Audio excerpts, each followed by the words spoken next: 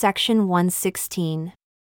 A journal entry from Joseph Smith, Jr., November 9, 1835, originally published in the October Messenger and Advocate, wherein Joseph relates to a visitor the circumstances connected with the coming forth of the Book of Mormon.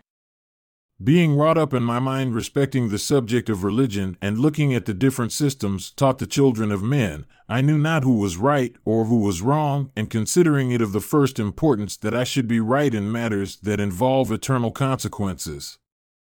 Being thus perplexed in mind, I retired to the silent grove and bowed down before the Lord under a realizing sense that He had said, "If the Bible be true, ask and you shall receive, knock and it shall be opened, seek and you shall find."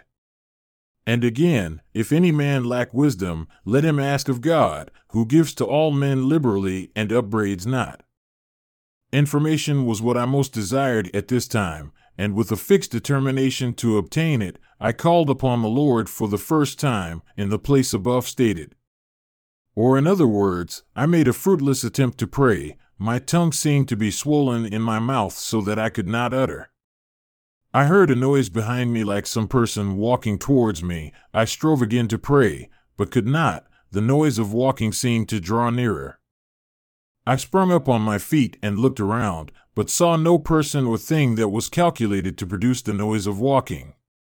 I kneeled again, my mouth was opened and liberated. I called on the Lord in mighty prayer. A pillar of fire appeared above my head. It presently rested down upon me and filled me with joy unspeakable.